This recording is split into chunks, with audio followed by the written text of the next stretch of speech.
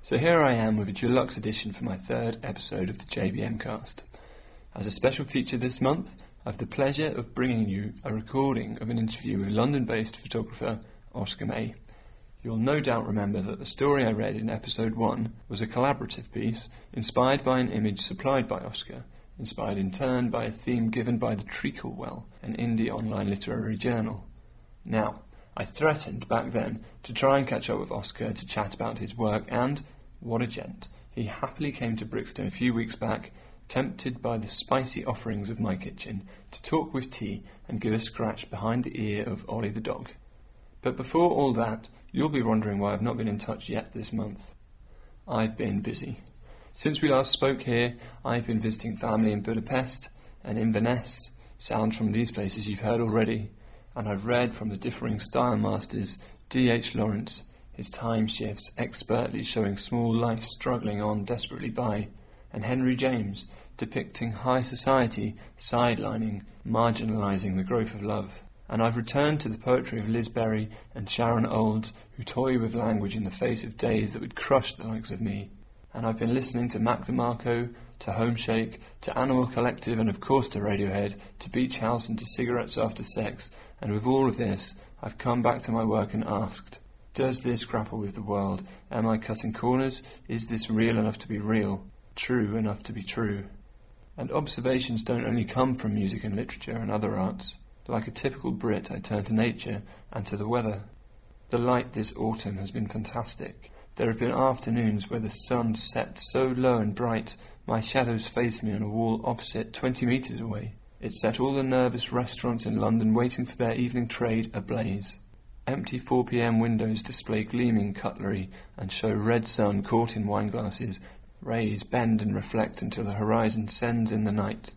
In the day, the blank skies drop a cold temperature from their blue depths.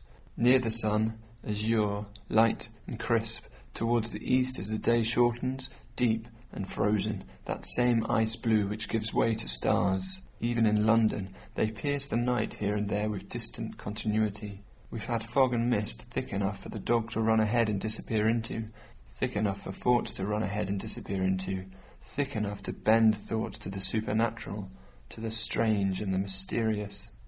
Like many people, I was looking forward to an astronomical event that would lend to all this mysteriousness.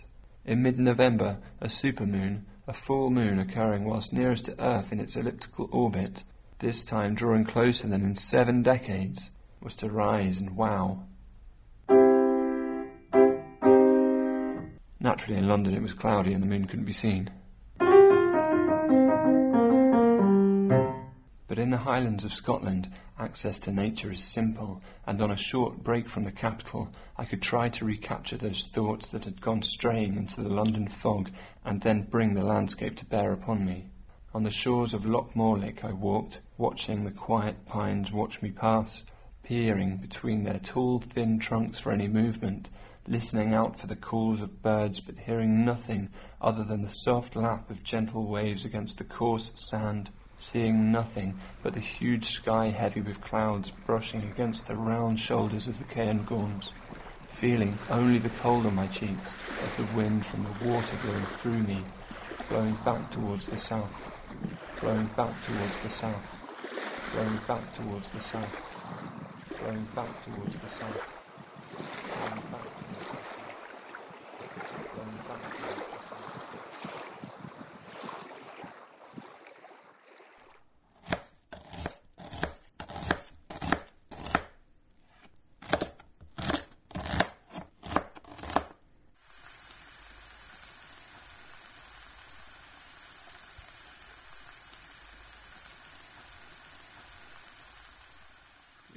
Do you think it'll pick up the snoring dog? I don't think it'll be disturbing. I don't think it'll be disturbing. Ollie, roll over, mate. Have some tea. Have some tea. Cheers. Joining me in my kitchen in Brixton is my fabulous nephew and also fabulous fashion photographer, portrait artist and general all-round nice guy, Oscar, popping in for a cup of tea and a stir-fry. And you also might hear, amongst the sirens and the usual Brixton sounds, my sleeping dog, Ollie, the French bulldog, who's pretending to be asleep and making a few noises. Anyway, hello Oscar. Hello. Hi. Thanks for joining us. So Oscar is, as I say, my nephew. It's a difficult introduction. A member of the family who's also an artist in his own right, because that's what you are in my eyes. Someone who's followed his heart into his work and managed to make it a major part of his life. But before I give too many spoilers, how about you tell listeners what it is you're up to and what it is you do? Okay, well, I am a photographer, as James says.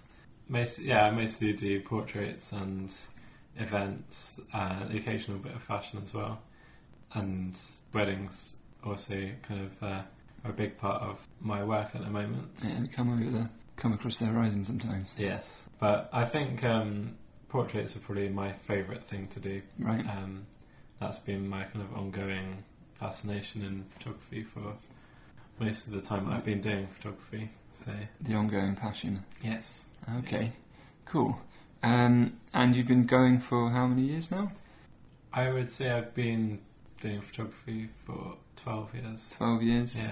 And for a young man who's not quite made it into his 30s yet, that's quite a long time.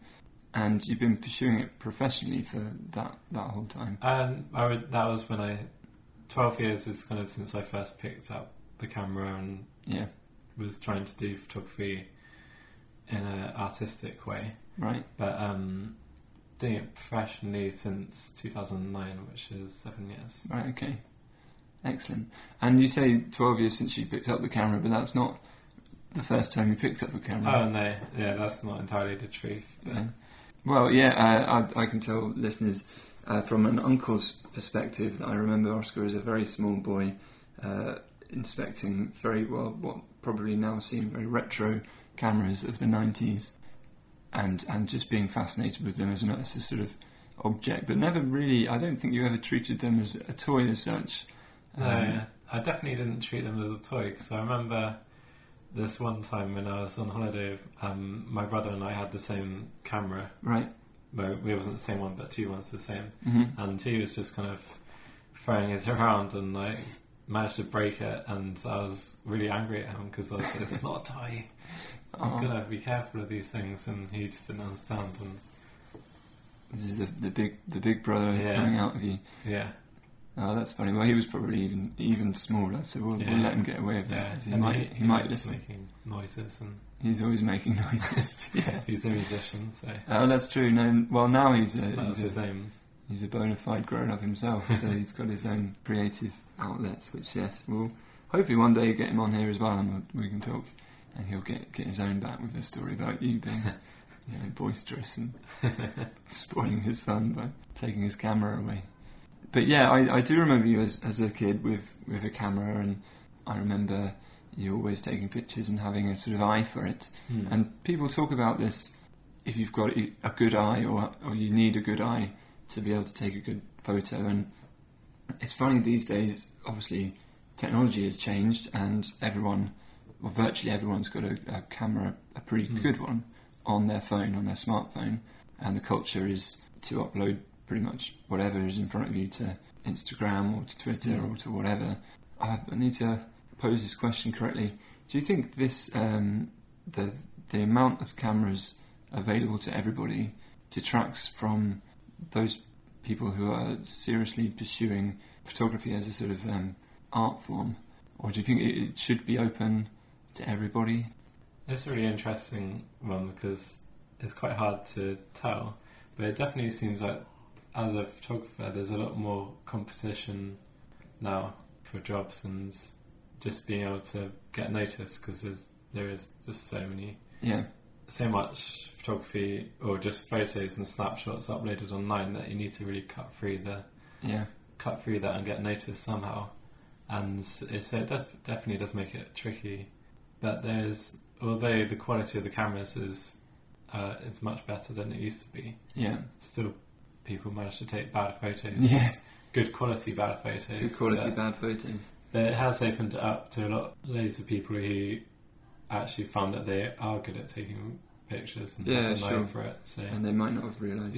So I think it's good in that way. But as a photographer, it has made it trickier, but I think it pushes me to try harder and get noticed and learn things that a camera and a phone can't do. Like good lighting has to be thought about outside of the camera and with extra lights, or knowing how to pose someone in front of the good light. Rather than just snapping a sort of spontaneous thing. I suppose as well as the rise of the camera phone, although the technology there has improved, probably the quality of the professional's camera has improved as well. Oh, yeah. So definitely. I imagine there's still a difference between. Yeah, there's definitely still a gap between the quality, which I'm glad about, really. So talking about that, having an eye for a picture, did you notice that you had this ability, or is that something you cultivated because you were enjoying using cameras? I think I did notice at some point, but I remember my mum was telling me that I think it was at my sister's christening. Right. They gave me a camera to walk around with, and I took some pictures, and then they got the photos back, and they're really amazed that they actually came out okay. Right. And I was getting good reactions out of people I was taking the pictures of. And they thought it must be just because I was young, and everyone was like, "Oh, look, it's a little boy with the camera, let's pose nicely for him." But I think that definitely was part of the case. But I guess maybe I was thinking about composition even at that point. Yeah. Making sure that I got everything in a frame. Yes. And I think that always just felt like a natural thing to do. Right. For me. Oh, good. But I guess not everyone has that sensibility. Carrying on, I think I was always thinking about the photo that I was taking, not just snapping. Yes. And then I think I did realise that I liked composition, but maybe not specifically for cameras, but just when I was trying to be arty. Yeah. I wonder, a thought just occurred, I wonder if when you were using the older cameras, obviously there would have been film, so you would have been a bit more, you wouldn't have been so trigger happy perhaps, because you would have had a limited amount of pictures to use, so I wonder if that made you think a bit more carefully about pressing the button. Whereas today, obviously, well, actually, this is an interesting question to ask a pro. I think because the file size of a picture taken on a very powerful digital SLR today, how big in terms of memory is one photo, and do you still have a sort of limit on your kind of film in inverted commas, or can you pretty much take limitless? So with my camera, one file is about 40 megabytes, which adds up pretty quickly. But I do have plenty of memory cards, so I think at any one time I probably have at least 256 gigabytes worth of memory in my pocket, ready to put in. So you're never going to run out. I'm not going to run out, because I always, when I first started wedding photography, I got to the point where I'd run out and I'd have to kind of run off and upload onto my laptop, but it was very unprofessional to do that. So of course. I've now stocked up. Well, that was a long time ago that happened, but I guess you would have had, they would have been smaller in memory capacity. They were. Memory's getting cheaper and cheaper, so it doesn't make sense to limit. And then I have a few hard drives at home that I'll back up everything to. So I don't think there's really a limit on how many photos I take. I'm not just snap happy. I try and think about each photo that I take, and I usually will then take a couple more just to make sure I haven't got someone blinking or of course, something like that. But okay. And just for the listeners who are interested in the technical specs you're using, what camera have you got, and which lenses do you prefer? Have a Canon 5D Mark IV, right? And my favourite lenses are the 85mm prime lens, the 50mm, which are both f1.2, and then probably my other favourite one at the moment is the 100mm macro lens. Right, macro. So that's for like close encounters. Not necessarily, but I do use it for that. But also I use it for portraits, which works very nice, very fine detail, but maybe too much detail sometimes. Yeah, well, sometimes. Well, that brings us to a good thing to talk about with photography. I guess the 90s when, and perhaps the 80s as well, were quite famous for airbrushing and post-production, and a lot of people could have been airbrushed completely out of a photograph, or indeed models could have been made thinner, and there were a lot of issues that come with that. And how much do you do personally in terms of post-production, and how much do you sort of limit, or how can you limit yourself, or if you should limit yourself? Well, when I first started, when I was studying at A-level, in my art lessons I used to do almost completely photoshopped images, so I would actually start with just stock images I find online and try and put them together to make a bigger image. Right.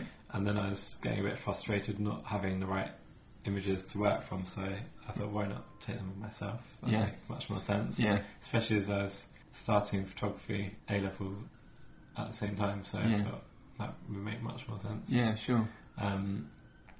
So I began by doing that, and then as time went on and I learnt more about photography, I did less and less of the Photoshop stuff and tried to get it more in camera, and I still, to this day, kind of learning how to get a better result in camera so I can avoid doing the work afterwards, because although I think I'm quite good at Photoshop and I can make things look okay, it's just a much better result if you can get it in camera. Yeah. There are a couple of things that you can't really get in camera. Okay.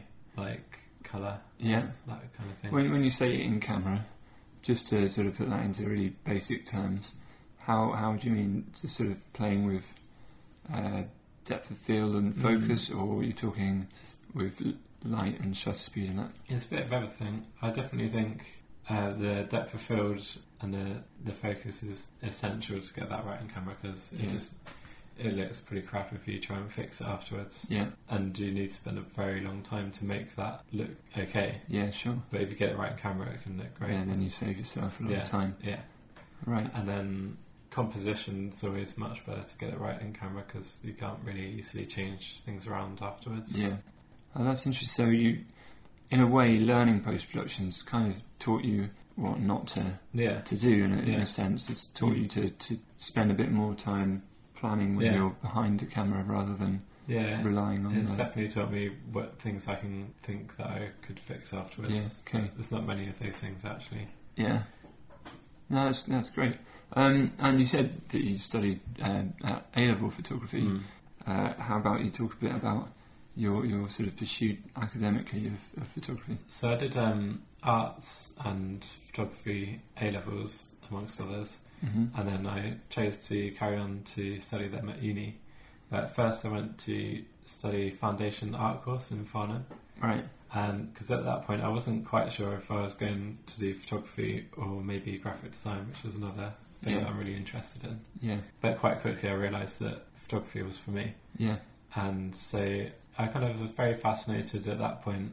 That was when I started getting more fascinated in portrait work and people. Yes. Because that's actually something I found the most difficult when I began. Right. Was taking pictures of people and making it work, and so that it had a likeness to the person I was photographing, because actually it wasn't as straightforward as I always thought it should be. Yeah, okay. At that point, when I was doing my foundation, I knew that I wanted to do a degree that had something to do with photographing people. Right. But most of the courses that I could find were just general photography, and I kind of knew that wasn't what I wanted to do. Yeah, okay. So I found that London College of Fashion had started a couple of years before, started a fashion photography course. Yeah.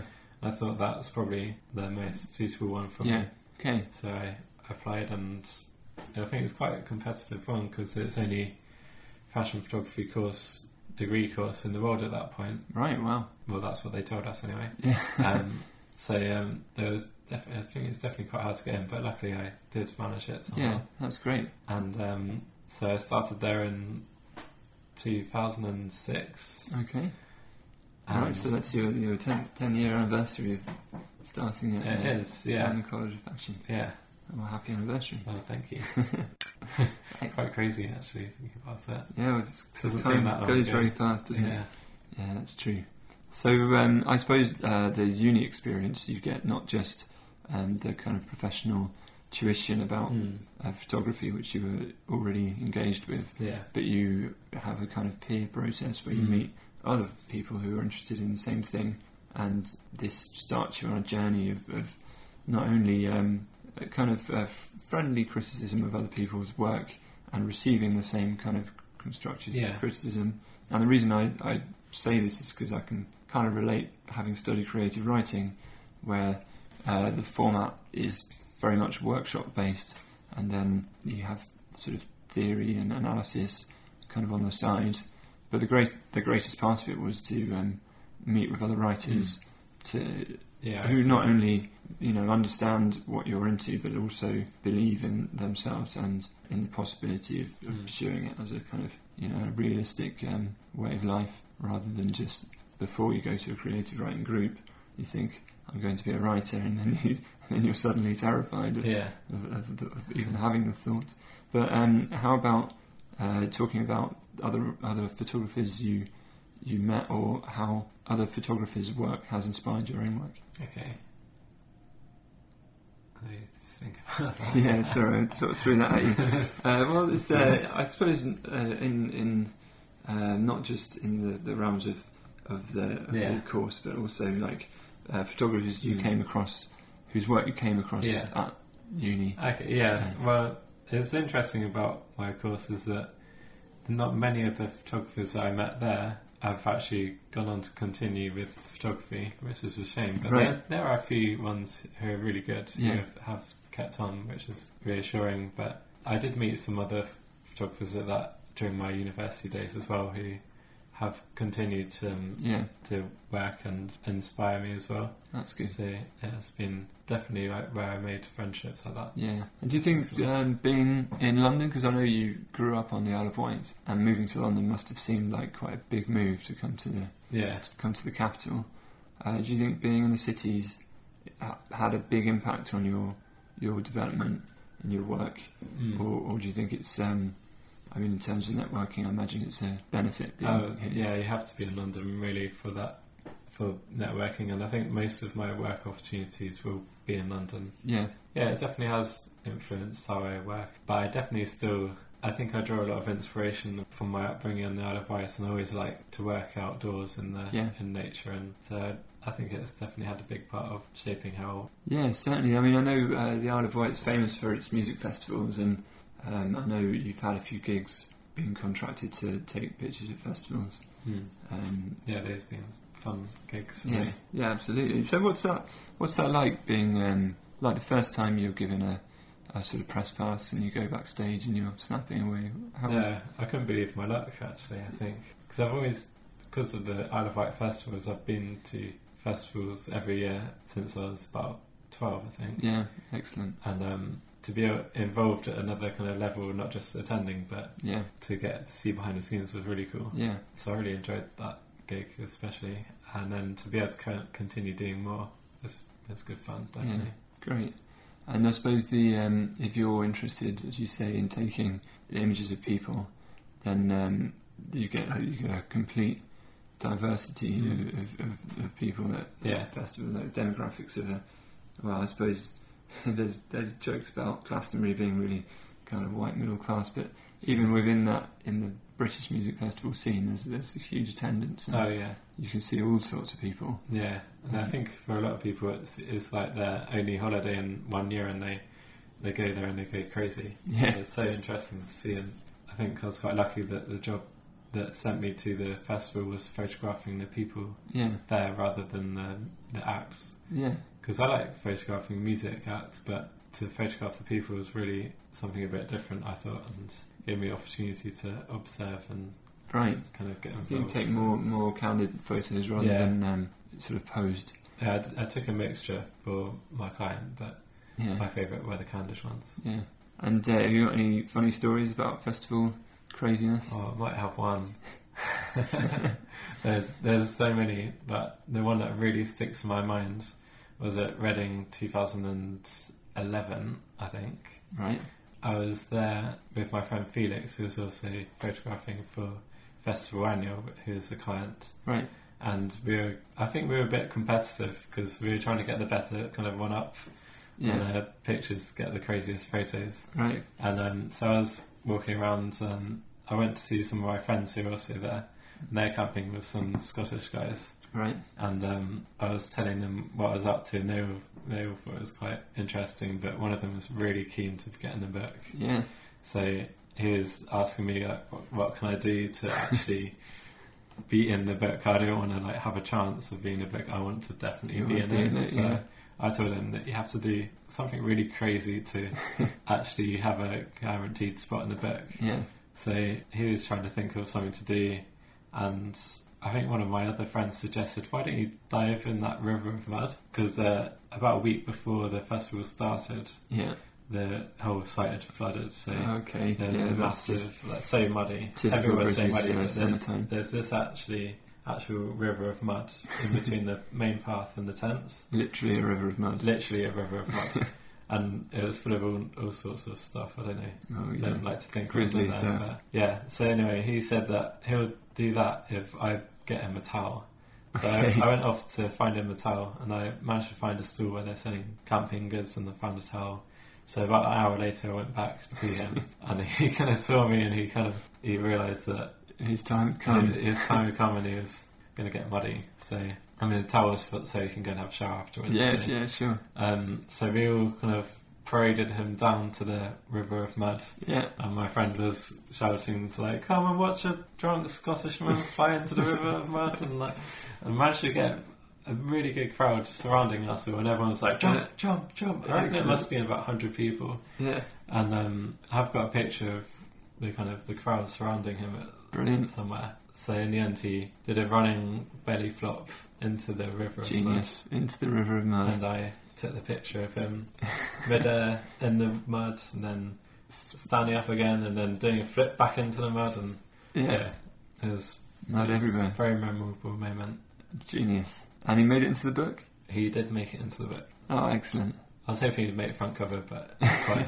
Drunk Scotsman on the front cover of the annual. That sounds good to me. Flying Scotsman.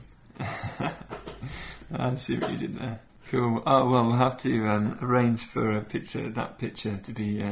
so I'll try and get a link somewhere for people to come and have a look. Well, so that's I suppose that's a bit of everything there, because you've got the guiding the subject's own kind of stagemanship coming into it, the competitive rivalry with Felix, your friend who was there, and then just the sort of atmosphere and the opportunities of the festival and the spontaneity of it all. It must have been quite a cool moment.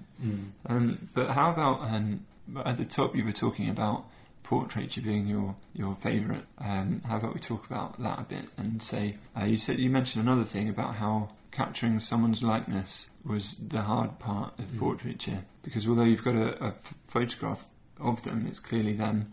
I suppose if you're working with a subject who you know quite well, and for some reason their personality doesn't show through the picture, how do you go about solving that problem of I mean, is it because, for instance, they're not calm in front of the camera? Because I know having a lens pointed at you can make you quite nervous. How do you go about capturing somebody's essence, their personality, when you portrait? Yeah, it's really true that when I put my camera up into someone's face, they kind of don't lose their confidence, but they kind of, the look changes. Like when it's not like you're just standing in front of them anymore. You kind of put the camera there, something between, and they kind of think about how they look, and then it changes, and so it's quite becomes sort of self-conscious and self-aware. Yeah, and you can kind of see that in the photo. So I think I always try and relax them as much as I can before, and just kind of tell them that there's no pressure, and try and feel as calm as they can. But obviously that's not going to really solve the problem straight away. Yeah. So I think I'd just start taking pictures and make sure that they're in a pose that they feel comfortable with. Right. And if they don't feel comfortable doing anything, then I will kind of guide them into something that I think would suit them. And maybe I'll show them as well, like me doing it. So so you sit down or whatever. And then I don't want them to be rigid like that. So I'll kind of then say, just move how you feel comfortable, and I'll tell you if it looks weird or something, so don't you worry about that. I see. And do you think portraiture traditionally, to my mind, is it's a still of someone, isn't it? Mm. How about, can you capture movement in a portrait, or do you focus really on representing that person's character? I think you could definitely do something with movement as well. Yeah. In a still, you could have a motion blur of some sort, but I think you'd have to be careful with that you could still see the person clearly, or Right. clear enough to know who it was. Yeah, okay. But you could, I think, I've seen some nice video portraits of people as well, which Oh, that's interesting. so I think it's nice in a way because you get to hear them speaking maybe, or Yeah. just see them doing things, but usually it would have to be doing something that's Yeah. what they're known for, what they're Right, I see. doing things that they like. I've not heard of video portraiture. How long does a typical video portrait last? Is it like a GIF length? Because you see a lot of GIFs, don't you? Maybe probably the ones I've seen are about 30 seconds. Oh, that's quite long. Ish. Yeah. I've seen a really long one once, but I think it's done in the 80s in New York, and I can't remember who it was that conducted, but it was just a guy kind of sat looking at the camera. Right. So it's been around for a long time then? Yeah. Since the Yeah, 80s. people have been playing with the idea, but I think that stills portraits are probably definitely still the main thing. Yeah. Okay, that's cool. I'll have to do some research into that. Yeah, I had to find out who that Yeah. original one Yeah. that I saw was by. So that's the first time I've even considered it as Yeah. a thing. Sure. Well, we'll follow up. And whilst we're on the subject of sort of, I don't know, pioneers and people who've inspired you, have you got any favourite photographers that people can kind of have a look at their work if they've not heard of them before? Yeah, so who's my favourite? Well, the pioneers, when I'm thinking of pioneers, Yeah. it made me think of a photographer called Julia Margaret Cameron, who was around in the Victorian times. Okay. She's one who started it, I think she was like 47 when she started. Okay. And I think she was from quite a wealthy family, and her husband used to travel for work, so she'd be left alone, actually on the Isle of Wight, Okay. which is really cool bit of history for the islands. That I don't think she came from there. I think she was born She ended there. She ended up there. She ended up there, but she was actually born in India. She started photography at that quite late age, but she didn't really want. I don't think she was aiming to do it as a profession. It was more of an artistic venture. Yeah. But she moved in some quite famous circles, like Lord Tennyson was in one of her pals, and so she used to make these like kind of scenes, like Shakespearean scenes with like local kids and some of her friends, but she didn't usually have that really still, like she didn't want that serious Victorian kind of like portrait, rigid, stay very still and rigid. So some of her photos were slightly blurry, but like technically not perfect, but had really nice lighting, and the effect that happened from that was just photos that are actually full of feeling and emotion, which was really she broke away from those rigid portraits, which were just to show a likeness. And I think she brought sort of emotion into the frame, and I think probably her photographing quite famous people as well. Really kind of brought that to the masses, and she pioneered kind of the direction of portraits which was really interesting. And then a few other ones that are more recent would be Gregory Prudson. He's a fine art photographer, but he often has people in his photos. But they usually use like film lighting, so he'll shut down a whole street. And he'll have kind of massive lighting, sort of floodlights. Floodlights, and everything's thought down to the smallest detail, and there'll be people in them, but they're usually kind of frozen in time, which is really interesting. A lot of psychology goes into. I think he's the son of a psychologist, so he really thinks about the emotion in the photo and the interactions between the characters, or the character and the space. So that's taking composition to the next step, isn't it? So. But also the photos are beautiful, so that's definitely a good one to look at. One of my favourite portrait artists is Annie Leibovitz. She's just like, the colours are amazing, the light's amazing, but she definitely has a very good connection with the sitter that she's photographing. I've heard once that she tries to spend at least a day or maybe 2 days with the subject before she actually gets the camera out. So she can really make them feel at ease. And so she builds up the chemistry and like you were saying before about having someone feeling at ease, you're more likely to see their true character coming through, rather than the sort of the face that they put on before the lens. Everyone's kind of got that little pose that they strike, and the camera comes their way, and it isn't necessarily a real reflection of who they are. Yeah, exactly. So I guess So that's... that's Annie Leibovich.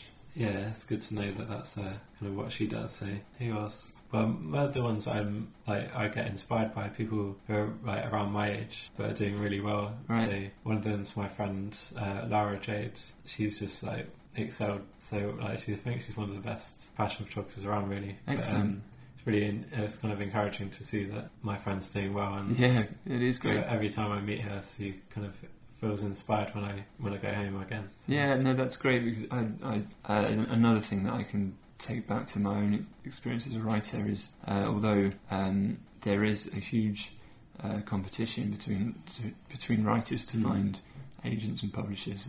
There's always so many more writers. But when a friend of yours does well or has something published that they're proud of, it's just such a great feeling to see them succeed in that way. Yeah. And it does inspire. It doesn't give you an ounce of jealousy. I think it's really. Yeah, I don't feel any jealousy at all. No, it's just great to see people breaking through and getting their work out there. Yeah. And it does make you think about your own work in a positive way, in an optimistic way. Yeah, it does. Which is important sometimes. Yeah, and then it kind of lets you know that it's possible to kind of get to where someone is in their career. Yeah, absolutely. Oh, that's great.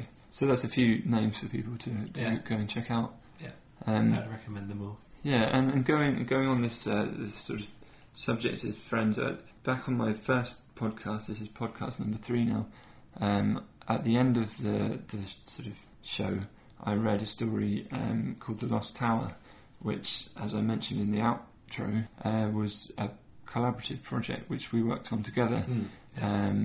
And it came down from the literary magazine online, was the Treacle Well, and they put a call out, which magazines tend to do sometimes, but they don't always. They were looking for work based on a theme, and this theme was Into the Woods, which could be interpreted any which way. They also welcomed photography or art to be submitted along with the prose piece. So I called the only photographer I knew, and you were really willing to get into it. And I didn't give you any work because at that point I hadn't written anything, and I just gave you the theme Into the Woods. Yeah. And then you went off and took a photo, and that photo you sent to me was the inspiration for the story. So how many projects like that come your way, and what can you sort of... Not enough, I would say. I really like collaborating with other creatives, but quite often it's just me and the client who usually has an idea of what they want, but it's rather than collaborating, they're kind of saying, give me a starting point and kind of send you on your way. Yeah, just come out with what I need. But so it's nice to work with actually like another medium of creativity. So yeah, no, it's good to cross genre like that. It was the first time I worked with a writer. Yeah. Although someone did once write a poem about one of my photos. Oh, that's nice. It was really cool. Was that something that you orchestrated, or did they just get in touch? It was when I used to use Flickr. Yeah. Which is a kind of photo sharing community for people who don't know. Yeah. And probably the only other collaboration I've done with a writer. Right. In a way, but I have done a lot of collaborations with musicians and bands, which is a fun thing. Yeah, of course, because back when you had just graduated from London College of Fashion, I happened to be in a band called Great Outdoors, and we were playing together in the noughties for about 5 years, and you were our sort of go-to band photographer for the whole time, and you got some great pictures of us at various venues playing, but also in recording sessions you'd be there snapping away.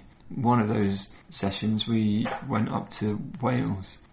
John Nathaniel Pike, who is now Tiny Leaves, neoclassical post-modern musician, he I can't remember if it was his uncle or a friend of the family, but he had access to I think it might have been his wife's. Yeah. I can't remember that, but it's a really cool place. Yeah, they had this cottage in the Black Mountains, and we filled my brother's truck. My brother Will was the bass player of the band, and he's also a gardener, landscaper in his other life. And we emptied his truck of mowers and strimmers and filled it with drum kits and filled it with recording equipment, and took off to Wales for the weekend. And you came along and took some really nice pictures. You've worked with other musicians as well. Yeah, quite a lot of work with bands and musicians. It's always I've always grown up in a quite a musical family, so Yeah, of course. it's really great to get involved with musicians. I think. Yeah, well, it's like you said earlier about bringing your genre of art into another and sort of mixing them up and sort of seeing what's possible and seeing what happens. I know you've done some work with video photography as well for musos. Yeah, I've done, because the cameras that I use, I've started being able to do video as well. It's given me an opportunity to do work in video, so I've definitely given that a good go, and I really do enjoy a good video project now and then. Oh, I'll bear that in mind for future Farewell Clarissa projects. Yeah, I'd definitely be up for that. So it's nice having a kind of different type of project and get stuck into something which there'll be a bit of a learning curve usually, because I don't know everything about videography, but enough of the principles are the same to photography that I can, if I look up and learn about a certain method, then I should be able to make something work. Yeah, excellent. Sorry, there's Ollie's now moved on to chewing his paws. You might have heard him sort of snoozing earlier, but he's woken up a bit. It's a good thing when a challenge is brought into a project. Yeah, like that learning curve you're talking about. Yeah, I always enjoy learning something new, so apply it to something I'm working on. It makes it a bit more interesting. Added element of interest for me. Yeah, but I think the good thing about working on music, doing videos, is that you can tell a story in a different way, and it's quite satisfying for it when it comes together. Yeah, that collaborative element again comes in, I suppose. Yeah, especially with storyboarding. Oh, you're so noisy. He's a very noisy dog. Even when he's quiet, he's very noisy. Yeah. Ollie the French bulldog. What a great guy. Well, anyway, I guess, is there anything else you wanted to talk about or plug whilst we're... I think we've covered a lot. We've covered quite a bit, haven't we? All right. Well, in terms of sending listeners on to be able to check out your work, where can they find you online? So I have a website, which is www.oscarmay.com. Right. And then I also have a separate one for my wedding photography, which is www.the-occasion.co.uk. Right. And I also, the most used social media for me is Instagram. Right. And that you can find me on there with the handle @OscarMay_. Okay. Which is the same handle as I use for Twitter. Right. Which I don't really use as much, but I'm trying to get back into it at the moment. Yeah.